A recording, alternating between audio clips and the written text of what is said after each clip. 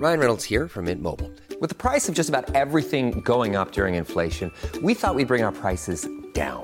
So to help us, we brought in a reverse auctioneer, which is apparently a thing.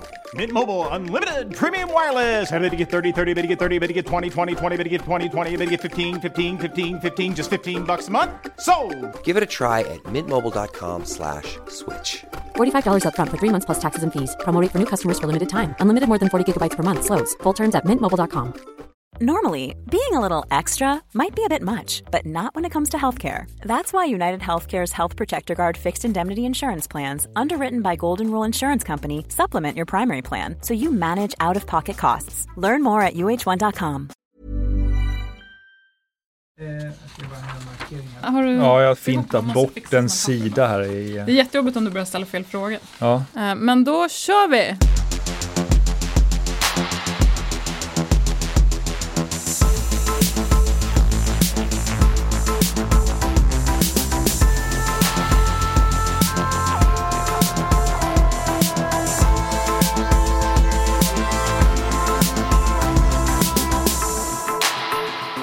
Hej! Det här är avsnitt 3 av podden Vi är vad vi köper, som handlar om kapitlet som heter Gisslan. I förra avsnittet så pratade vi om att människan är materialistisk, har varit det i alla tider, och att vi någonstans blir till genom alla de prylar som vi har. Och det här att vi på något sätt blir till av de prylar vi har, och att vi sitter fast i det här materialistiska kan ju uppfattas som någon slags nästan fängelse, någonting som vi sitter fast i. Men det här att vi använder ordet gisslan, det är ju många som reagerar på det och tycker att det är väldigt dystopiskt. Och vi har ju i boken här, och jag har också tidigare liknat det här vid Stockholmssyndromet, när man i gisslantagen plötsligt börjar heja på de som håller en gisslan och ser de som försöker befria en som en fiende. Och någonstans tycker vi att konsumtionskulturen fungerar ju lite på det sättet att vi är en del av den här konsumtionskulturen, men istället för att se det som ett problem så är vi väldigt tacksamma och glada för alla de här som ger oss de här konsumtionsmöjligheterna, och kommer det någon och försöker påtala de absurditeter som ibland finns i det här konsumtionskulturen med den plikt som finns att konsumera i ett visst tempo och så blir vi ofta sura på de som påtalar det här. Ser dem som moralister, som party pooper som kommer in och ska sumpa det hela. Så att vi håller på gisslantagarna och tycker att de som försöker befria oss är fienden. Vi använder ju den metaforen för att egentligen beskriva hur konsumtionskulturen fungerar. Och just i det här kapitlet har vi upp 2 missuppfattningar som är väldigt betydelsefulla för om man ska förstå konsumtionskulturen. Och nummer 1 är ju att ibland spelar jag rollen som konsument. Och nummer 2 att jag är en alldeles särskilt unik individualist. Och nummer 1 där då handlar ju just om det här att vi fortfarande tror att konsumtion är någonting man gör, att det är ett speciellt beteende, framförallt när man går till butik eller handlar på nätet. Att det är någonting vi kan kliva in och ut ur, att det är en roll. Och vi vill ju hävda att det är så oerhört mycket mer omfattande. Ta till exempel det här med fredagsmys. Ja, det där är ju en fantastisk konsumtionsritual som man inte kan välja bort som modern konsument, i alla fall inte som modern barnfamilj. Man behöver de här ritualerna för att markera vad som är skiften. Så att nu går vi över från vardagslunken till någonting annat, och hur kan man visa det för sig själv och för familjen? Ja, då måste man rituellt göra vissa saker. Och det kan man inte stiga ur, för då blir det aldrig helg. När man inte får ta den här groggen, även för de som inte har små barn. Men den andra missuppfattningen kanske är ännu mer intressant, för att det är ju ingen som vill höra att man minsann inte är individuell och en unik person. Och det här att vi är väldigt påverkade av de regler och normer som finns runt omkring oss. För de flesta människor säger ju ändå så att ja, men det där gäller inte mig. Jag gör minsann självständiga val. Och det är ju säkert så de flesta uppfattar sig själva. Tanken om den rationella människan är så etablerad i vår kultur, så vi har oerhört svårt att tänka att vi egentligen bara är en del i en grupp. Ja, det är ju en väldigt seglivad myt det här med att vi är fria, beslutsfattande individer i vårt nutida samhälle. Men om vi nu är så fria som vi tror, så är det ju förbluffande hur likartade val vi gör hela tiden. Och vi ser ju ofta det som en festlig slump, att ser man på, alla andra råkar gilla samma sak som jag precis samtidigt. Men de andra kanske har hängt på och är lite viljelösa, men jag bara kom på det här, det kom inifrån. Ja, och det är ju lite grann som barn på tivoli. Ja, den där bilden tycker jag är ganska talande, att man i vårt konsumtionssamhälle väldigt mycket sitter där bakom ratten. Så de här bilarna på Tivoli som går på räls. Och så sätter man barnen på de här. Ofta 2 barn bredvid varandra med varsin ratt. Och så säger man att nu måste du koncentrera dig så att du inte kör av banan. Och så sitter de där koncentrerat och kör. Och vuxna går bredvid där och hejar på. Så det går jättefint, vad duktig du är, toppen. Och när barnen sen går i mål så klappar man dem på ryggen och säger att det här gjorde du bra, vad duktig du var.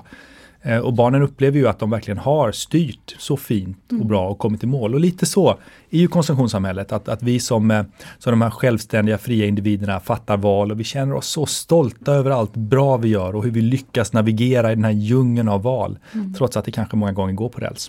Framförallt idag när vi lever i de sociala kanalerna så får vi också de här ryggdunken hela tiden när vi har gjort de där valen som andra tycker är så fantastiskt bra. Precis, direkt momentan bekräftelse på att vi är på rätt spår. Och med det så vill vi säga hej till Jenny Johansson, dagens gäst. Hej! Du har ju bland annat skrivit boken Slow Fashion, din guide till smart och hållbart mode. Men kan du berätta lite mer om vem du är och vad du gör? Ja visst.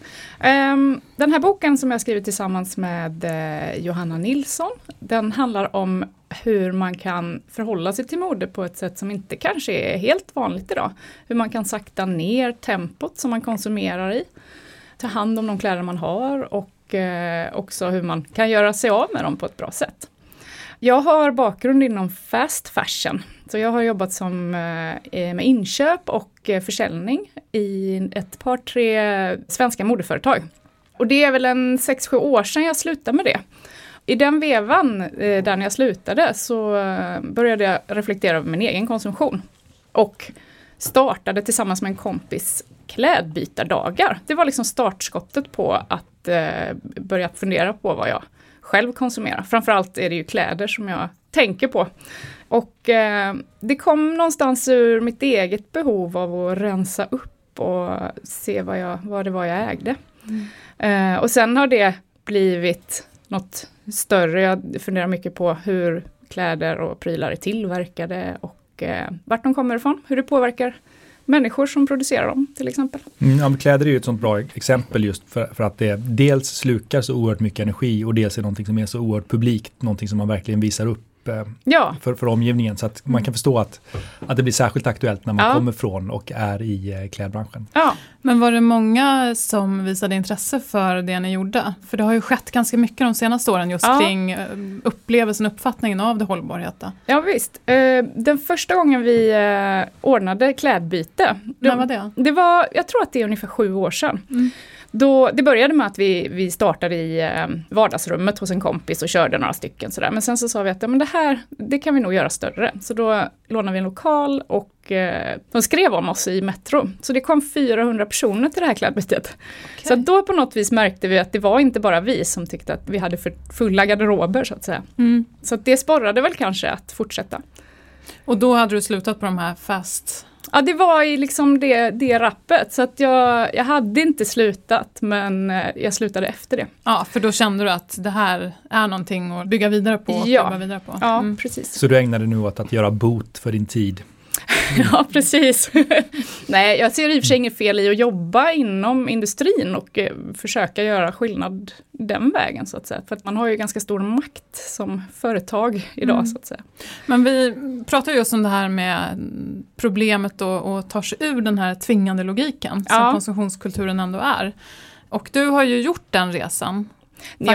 Tagit det ur. Eller man kommer ju aldrig ur helt och hållet. Exakt. Och jag tror kanske inte man heller vill ta sig helt ur. För att jag vill ju kunna uttrycka mig med kläder från, jag tycker om svenska modeskapare. Favoriter som jag vill visa att jag gillar så att säga. Nej precis, det blir fånigt om man uttrycker det som någon slags binärt, antingen är man i eller utanför. Det är för ska man verkligen vara utanför så får man ju leva ett väldigt, väldigt konstigt liv utanför samhället. Ja. Men en av de sakerna som är väldigt spännande med dig är just att du så systematiskt har testat. Vad kan man göra för att förhålla sig till? Ja men visst, och det har ju kommit gradvis. Det börjar väl med bara liksom någon slags ganska oklar tanke om att rensa ur och få någon slags överblick över hur garderoben såg ut då.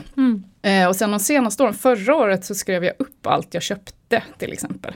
Det finns någon siffra på hur mycket vi handlar varje år och det är ungefär 50 plagg.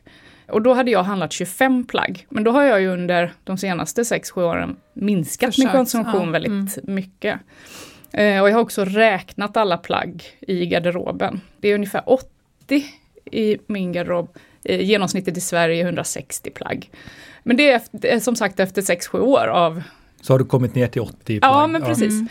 Sen är det väl inget självändamål att ha lite saker, utan det handlar ju om att ha de sakerna som man har användning för och använda dem. Men det är ju intressant just det där att det inte är något som man bara gör snabbt och enkelt, utan det kanske är en process. Ja, men jag tror det, eftersom att influenserna från samhället är så starka. Jag är ingen sån där snabbis, utan det tar tid att göra själva förändringen. Och det tycker jag är väldigt intressant, just att idag de senaste åren har det varit mycket surr kring det här att nu måste vi sänka konsumtionstempot och vi måste sluta med slit och släng mentaliteten och det är liksom när det släpps ekokollektioner på de stora företagen så märker man att det är någonting som folk gärna vill köpa, därför att då visar man det är en symbol för att man bryr sig. Trots att man då är en symbol som är helt inom konsumtionsdomänen. Och just det här att man kanske ofta köper symboler för en genuin förändring snarare än att faktiskt ge sig in och göra den genuina förändringen. Därför att med symbolerna för förändring så får man det positiva gensvaret från omgivningen. Ja. Men när man sitter där i sin ensamhet och funderar på om man kanske ska låta bli att köpa där, så det är kanske mindre sociala medietillvänt. Det är inte lika spektakulärt och man får inte lika många ryggdunkar på det. Nej, så är det ju, för det är ju inte en handling, det är ju en icke-handling. Say hello to a new era of mental health care. Cerebral is here to help you achieve your mental wellness goals with professional therapy and medication management support. 100% online. You'll experience the all-new Cerebral way, an innovative approach to mental wellness designed around you. You'll get a personalized treatment plan from a therapist, prescriber, or both in a safe and judgment-free space. Your Cerebral therapist or prescriber will outline a customized plan with clear milestones along the way, so you can get to feeling your best. With Cerebral, you're not alone in your mental health journey. We're here to empower you to live a fulfilling life. So take that first step towards a brighter future and sign up today at Cerebral.com/podcast and use code ACAST to get 15% off your first month. Offer only valid on monthly plans. Other exclusions may apply. Offer ends July 31st, 2024. See site for details. Ryan Reynolds here from Mint Mobile. With the price of just about everything going up during inflation, we thought we'd bring our prices down. So to help us, we brought in a reverse auctioneer, which is apparently a thing. Mint Mobile Unlimited Premium Wireless. How to get 30, 30, bit to get 30, bit to get 20, 20, 20, bit to get 20, 20, bit to get 15, 15, 15, 15, just $15 a month? Sold! Give it a try at mintmobile.com/switch. $45 up front for 3 months plus taxes and fees. Promo rate for new customers for limited time. Unlimited more than 40 gigabytes per month. Slows full terms at mintmobile.com.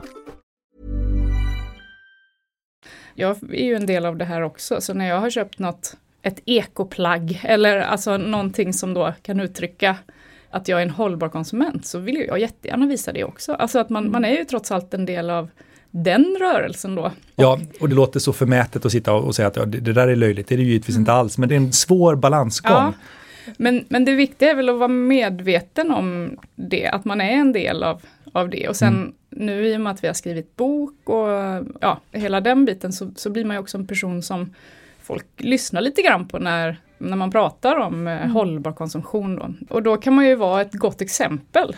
Absolut. På hur man kan göra och inte göra. Men det är också spännande det här, vi har ju skrivit lite grann om det här att man kan lämna tillbaks kläder. Till exempel en stor klädkedja har ju det. Jag i många av mina studier kan ju se det här, olika typer av beteenden som ska på något sätt gottgöra annat beteende. Det behöver inte bara vara just hur man konsumerar, utan det kan vara jätteduktiga tjejer som tränar jättemycket, äter jättelite och sen på kvällen är de helt slut och går ut och röker på balkongen. Ja. Det här kompensationsbeteendet. Ja, och det kan man ju verkligen se just när det kommer till konsumtion, att får jag lämna in några varor, men då är det fritt fram, då kan jag handla några stycken nya varor. Ja.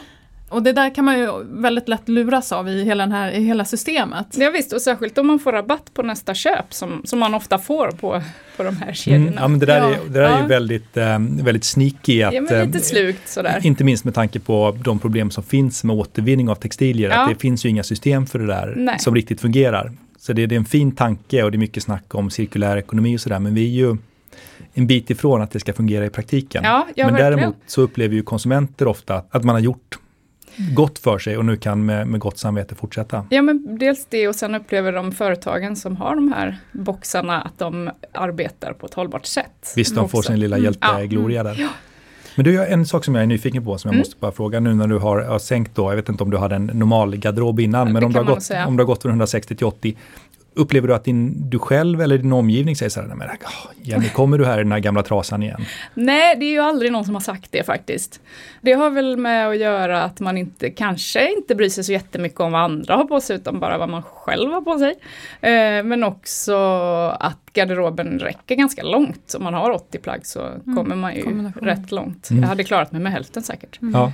Samtidigt som det går ju inte att bara skala av. Man måste ju handla nytt ibland. Alltså, och det behöver inte vara nytt. Det kan ju också vara second hand eller man kan låna. Det är inte riktigt min grej. Jag gillar ändå på något vis att äga mina kläder och använda dem så länge det går. Liksom. Ja, men det där är också en intressant vinkel det där. Att för att man har färre saker betyder det inte att man nödvändigtvis bryr sig mindre om dem utan kanske snarare tvärtom. Ja, det är ju mitt sätt att hantera det på. Johanna som jag skrivit boken med, vi kallar oss hållbara båda två, men jag köper ganska få plagg, behåller dem länge, lagar gärna, medan Johanna införskaffar ganska mycket kläder, men hon köper väldigt sällan nytt, utan det är lån eller byten eller second hand. Och sen så är de i hennes garderob en stund och så gör hon sig av med dem igen. Medan plaggen, de får dö i min garderob. De blir väl använda. Jag tänkte just på det för att det är ju jätteintressant för ofta som du var inne på lite grann där med party poopers så det är ju så jobbigt med någon som är och petar i de som konsumerar. För det är ju ändå så härligt på något sätt. Ja, och det är det ju.